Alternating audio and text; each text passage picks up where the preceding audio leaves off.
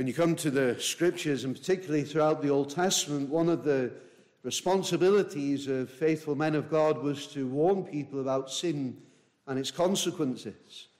And one of those faithful men was Ezekiel. And he ministered to the people at a time when they were in captivity. And he reminded them of the sin that had brought them into that situation and warned them so that they would not repeat those things. And one of the many things that had caused God to bring judgment on the people was that they'd accused God of being unfair. They called into question his justice, his perfection, his character. And in response, Ezekiel says this. He says, "Yet you say, the way of the Lord is not fair. Hear now, O house of Israel, is it not my way which is fair, and your ways which are not fair?" And speaking on behalf of the Lord as God's mouthpiece, he reaffirms the justice of the Lord and the fairness of the Lord, his perfect dealings. And if we have a problem with him and think he's not fair, it's because our ways are twisted, not his. And it's not unusual for people to accuse God of being unfair. But the response comes in the Bible throughout the New Testament too, that God is no respecter of persons. There's no partiality with the Lord. Think of Colossians 3, same principle, knowing that from the Lord you will receive the reward of the inheritance, for you serve the Lord Christ. But he who does wrong will be repaid for what he has done, and there is no partiality. God judges fairly. Regardless of individual personalities, God is always just. And that is really important to remember as we come to this parable this morning. And so this parable of the vineyard, and really as we read together, this passage starts with the last verse of Matthew 19, where Jesus says, "Many who are first will be last, and the last first." Now, hopefully many of you will have noticed that this is also stated again at the end of the parable. In verse 16 of chapter 20, the last will be first, and the first last. And so the parable is the illustration of this truth. When it comes to the blessings of knowing Christ, salvation in Christ, all who are granted to call on the Lord receive the same salvation. Doesn't matter about our background. It doesn't matter about the circumstances of our coming to Christ. It is all of grace, all of the Lord's mercy. And so we'll look at the parable and then we'll bring some applications and lessons. So if you look at verse 1 of chapter 20, it says, "The kingdom of heaven is like a landowner who went out early in the morning to hire laborers for his vineyard."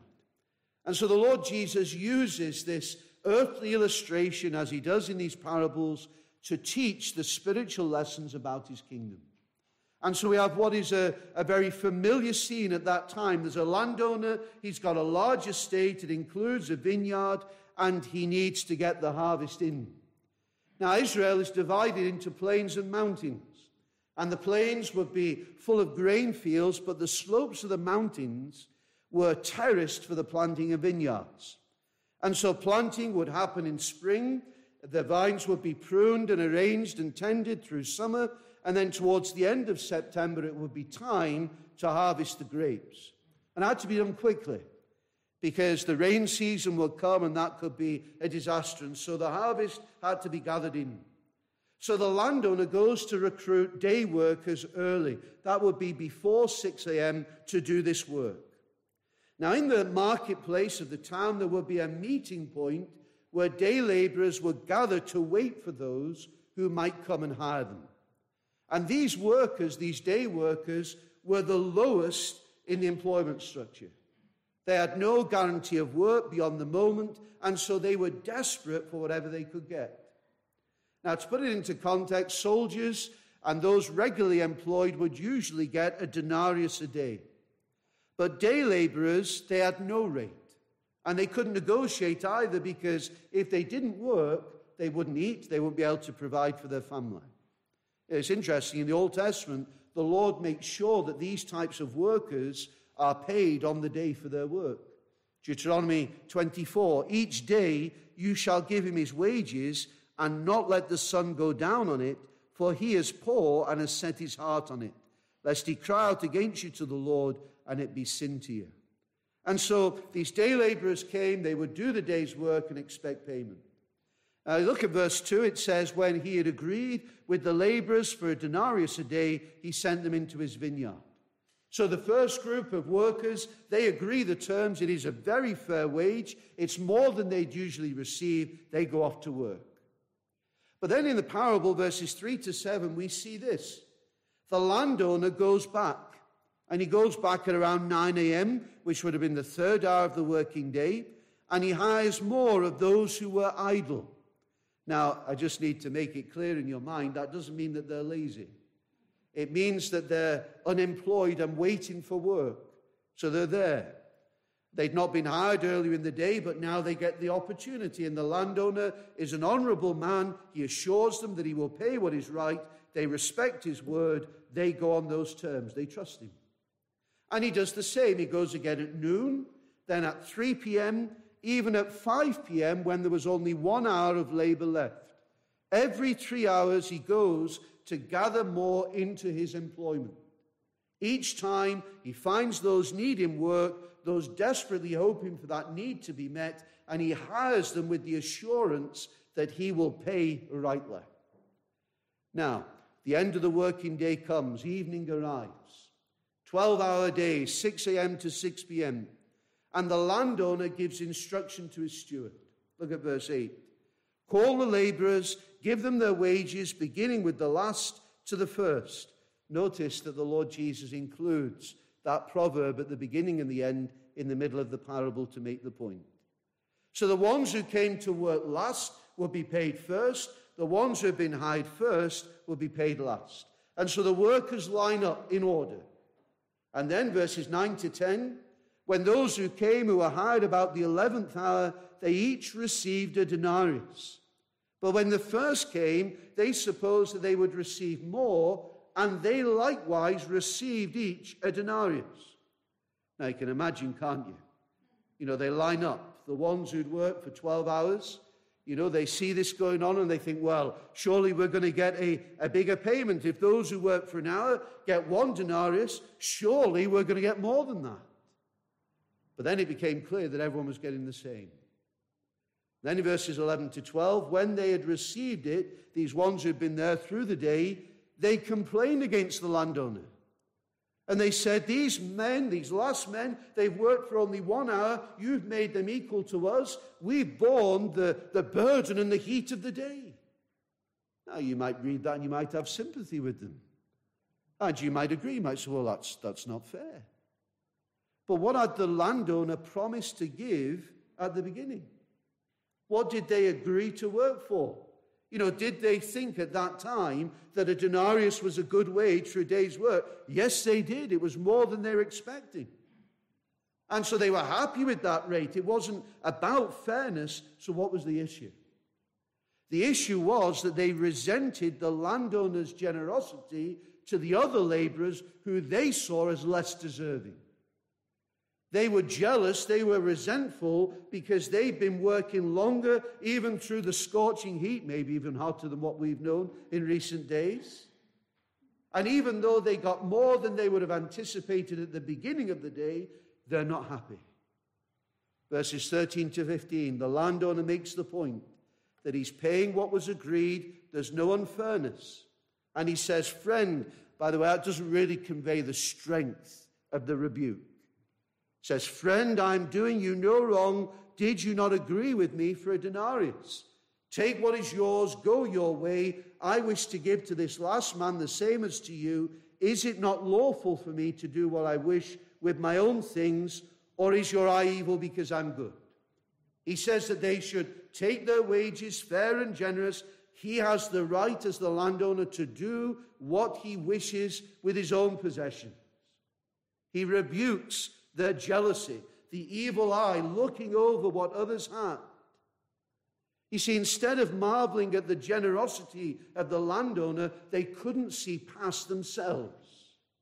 Instead of saying, isn't it amazing that he's been so kind to those who have the same need as us, but missed out on employment earlier in the day? Isn't it so generous that he has met their need, not according to their effort?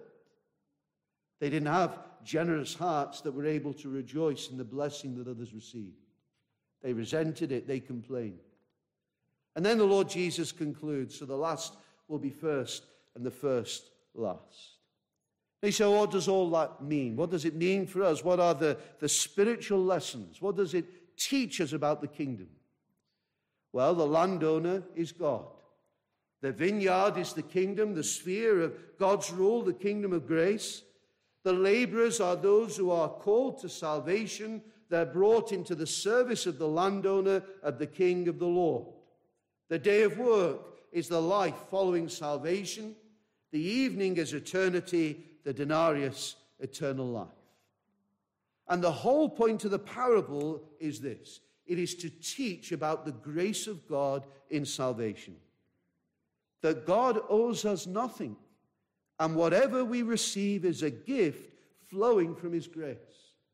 And no matter how long you serve in the kingdom, no matter how hard or straightforward the circumstances, no matter how difficult the task, at the end all believers receive the incredible eternal life in Christ.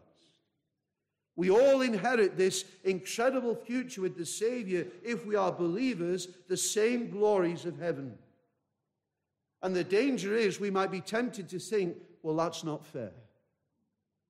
Sadly, as one explains, amazing grace has become boring grace. Boring because we don't think of ourselves as sinners, and deep down we think that God owes us something. The kingdom, heaven, eternity is not a merit system based on what we do. And the parable underlines that we don't earn our way in. It is given to us purely as a gift because God is a God of grace, and it is amazing. You know, such an important lesson. Let me just add a little bit of further context. You know, in Matthew 19, you'll remember after the rich young ruler had refused to follow and turned away because of the cost. Remember, in verse 27, Peter says this. He says, Lord, see, we've left all, we've followed you, therefore what shall we have? In other words, Lord, we've done what he wouldn't do, what do we get? What do we have? We've forsaken all, we've followed. And like the 6 a.m. workers, they've been serving in the heat of the day, they've been following, it had cost them greatly, and so Peter says, what do we get? Now, they loved the Lord Jesus. They believed he was the Messiah, but they still struggled to get past the idea of an earthly, political, rich kingdom. And so even amongst the disciples, there's still that desire for authority and for influence. And they struggled when the Lord teaches and taught about the cross. They struggled when he went to the cross and died upon the cross. They were so dismayed. It looked like the kingdom had fallen through, that all that they'd given up to follow had gone. But then he rose again, and they ask him in Acts 1, Lord, will you now at this time restore the kingdom? Is this the time, Lord? Now do we get the glory? It's interesting, even after this parable in Matthew 20, the Lord is going to pull them aside again and tell them that he's going to go to Jerusalem, to the cross, that he rise again the third day, and they'll struggle to accept that. And almost immediately, the mother of James and John is going to come to Jesus and ask that he gives her her sons, the thrones beside him in the coming kingdom. And you've got this discussion taking place amongst the disciples. Who's going to be the greatest in the kingdom? Do you know, in verse 24, if you look a bit further down in Matthew 20, you know, when news gets back to the other 10 that James and John's mother has been to Jesus, oh, they're furious. They're not happy with that at all. They were mad with those brothers. Why? Not because their question was unspiritual, but because they got there before them. And it reminds us that they were still sinners, still learning, still raw. And God will continue to work in them to transform them by his grace. And the Lord Jesus is patient with them and teaches them and rebukes them and will show them that whoever desires to become great among you, let him be your servant. Whoever desires to be first among you, let him be your slave. Just as the Son of Man did not come to be served, but to serve and to give his life a ransom for many. You see, the Savior has got to deal with the tendency of the disciples to misunderstand the nature of the kingdom. And at times he has to deal with the selfishness, the jealousy, the heart attitudes. And so in this parable, he makes it clear again, salvation and eternal life is not something you earn. It is a gift that he gives according to his sovereign will. It's not about when you came. It's not about how long you have served. It's not about how fierce the heat. You don't earn eternal life. It is given. And God has mercy on whom he has mercy, and in his own time, his own purpose, and he never gives less than he promised. In fact, he gives abundantly. And so this eternal life given by the Master is a gift. All who are saved by grace, trust in Christ, they'll be there. Whether the tax collectors or the prostitutes or the beggars, people who serve for their whole life, or the martyrs, those who are saved at the last moment just before being taken into eternity, it is all of grace, the great leveler. As one says, true faith in Christ, though it be but a day old, justifies a man before God as completely as the faith of him who has followed Christ for 50 years. Saved by grace alone, owing everything to Jesus Christ. All believers equally washed in the blood, clothed in the righteousness, justified, accepted, found with Christ forever. Do you know, all believers will be in the Father's house. You know, Romans 8:17 says we are joint heirs with Christ. We will be glorified together. It's interesting that is written to the believers in Rome. The Jews, you see, they always used to give a double portion of inheritance to the older son, whereas the Roman practice was to give equal inheritance. And that is what Paul brings in. He uses that language. You are joint heirs with Christ. We don't lose out with the Lord Jesus. In him we receive the fullness. We see the great riches of union with him and fellowship with him, eternal life in the glory to come. Think of 1 Peter 5 verse 4. When the chief shepherd appears, you will receive the crown of glory that does not fade away. That's promised to every believer. The crown which is righteousness, the crown of life, the crown of glory. Revelation 2:10, be faithful unto death, I will give you the crown of life. Do you know, the eternal reward is called by so many names in Scripture, being with Christ, beholding the face of God, beholding the glory of Christ, being glorified with Christ, reigning with Christ. The inheritance with the saints in light, as shining as the stars, everlasting light, entering the joy of the Lord, eternal rest, fullness of joy, the prize of the high calling of God, treasure in heaven, an eternal weight of glory. Stunning things for every believer and all of grace. Just a side comment, there are indications in the New Testament that though the title of all believers is the same, not all will know the same degree of glory, but that's for another time. The point is this, we receive the same eternal life. It's wonderful. And so what do we learn from this? What are the closing applications? Well, we see very clearly from this parable that God is sovereign in salvation. It is God who initiates.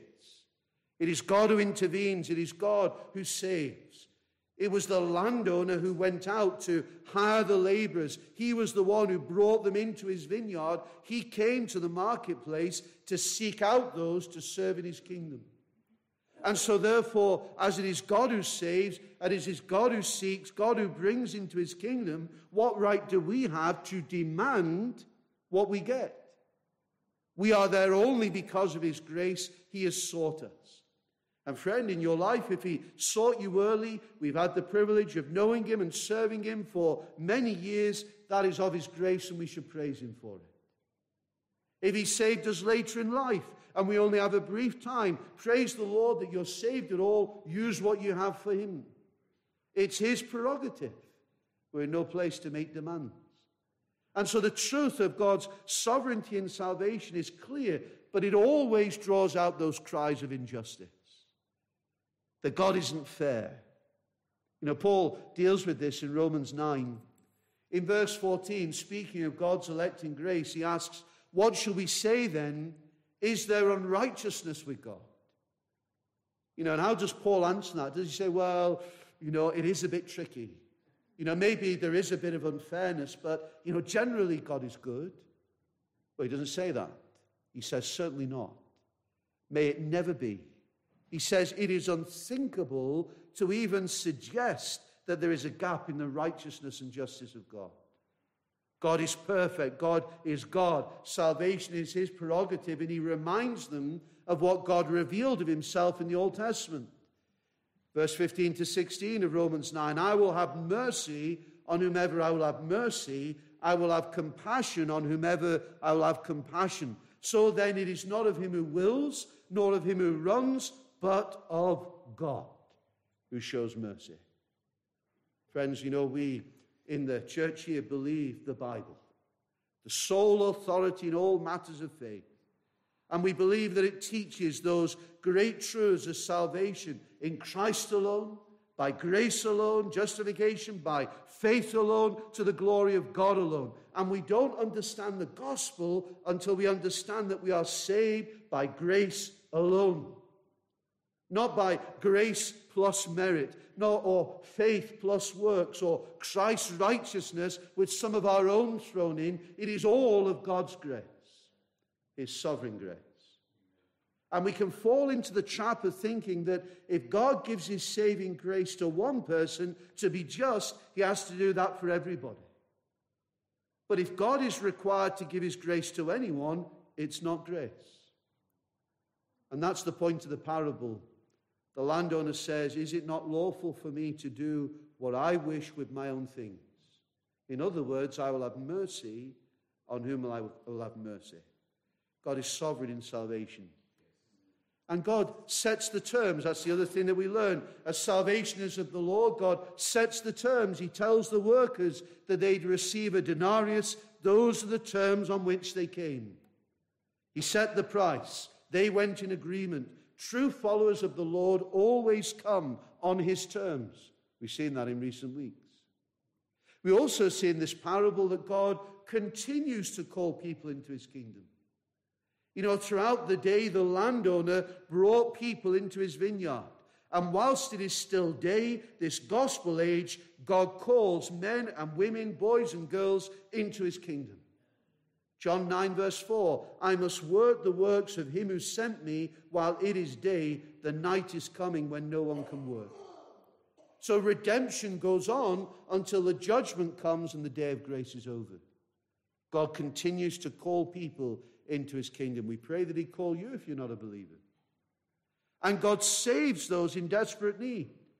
The men, they gathered in great need. They were looking for provision. They didn't have any resources. They were poor. They weren't self-sufficient. They were meek. They were dependent on someone else to provide. And friends, it is those who know they cannot save themselves, those who know that they've got nothing, who need the provision of another, who are given to find that in Jesus Christ. They couldn't earn it. It was on the basis of what the landowner was prepared to give. And those called into the kingdom, they work. Even those who came in the last hour, they still did what they could for the Savior. Some worked for a short time for the master, some for longer, but all were about the master's business. We're not saved by our works, but we're also told in the scriptures that faith without works is dead. And that's why we shouldn't put off being saved. We shouldn't put off serving the Savior. The best thing, dear friends, is to start early and work with all the might you have, not for reward, but because you love Jesus. We love him. And when we're finished, we still say, I am nevertheless an unprofitable servant. It's such people the Lord delights to honor. That's the challenge. Don't wait to trust Christ. Don't wait to serve God. Serve him now. It is a joy and privilege to know and live for the Savior. And then, lastly, a true believer should be marked by humility. A sense of unworthiness is the only right attitude. There is no place for jealousy.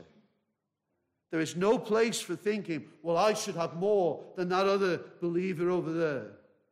God owes us nothing except his wrath as a punishment for our sin and rebellion. If we have received any blessing, it's because he has graciously given it. It is not because we have earned it. There is no place for pride. Sometimes, if we're honest, we can be a bit like the older brother as Christians in the parable of the prodigal. You remember the parable of the prodigal, the lost brother? Well, eventually the lost brother comes back and there's great rejoicing. What's the older brother doing? Well, he's complaining. Why is he complaining? You see, he'd not run away. He'd stayed. He didn't get what his brother got. And in his eyes, his brother didn't deserve what he got. And sometimes we can be in danger of saying, well, I've been faithful. I've stayed when others have gone after other things. I've carried on doing what is right. I surely deserve more than them. Well, that's the older brother mentality. And it's far away from the grace and humility that we should display as those who've been blessed immeasurably. You know, one preacher a number of years ago, he'd been around in Australia teaching about the power of prayer in a series of special meetings. And just before one of the meetings, a note was passed to him just before he was about to preach. And the note said this: "Dear sir, I am in great confusion. I've been praying for a long time for something that I am confident is according to God's will, but I do not get it." He said, "I've been a member of a Presbyterian church for 30 years, and I've been consistent throughout all that time. I've been the superintendent of the Sunday school for 25 years. I've been an elder in the church for 20 years, and yet God does not answer my prayer. Can you tell me why?" Well, the preacher read the note, and in the meeting he addressed it. And he said that he couldn't answer easily, but this is what he said. "This man thinks that because he's been a faithful church member for 30 years, a faithful Sunday school superintendent for 25 years, an elder for 20 years, that God is under obligation to answer his prayer. He is really praying in his own name.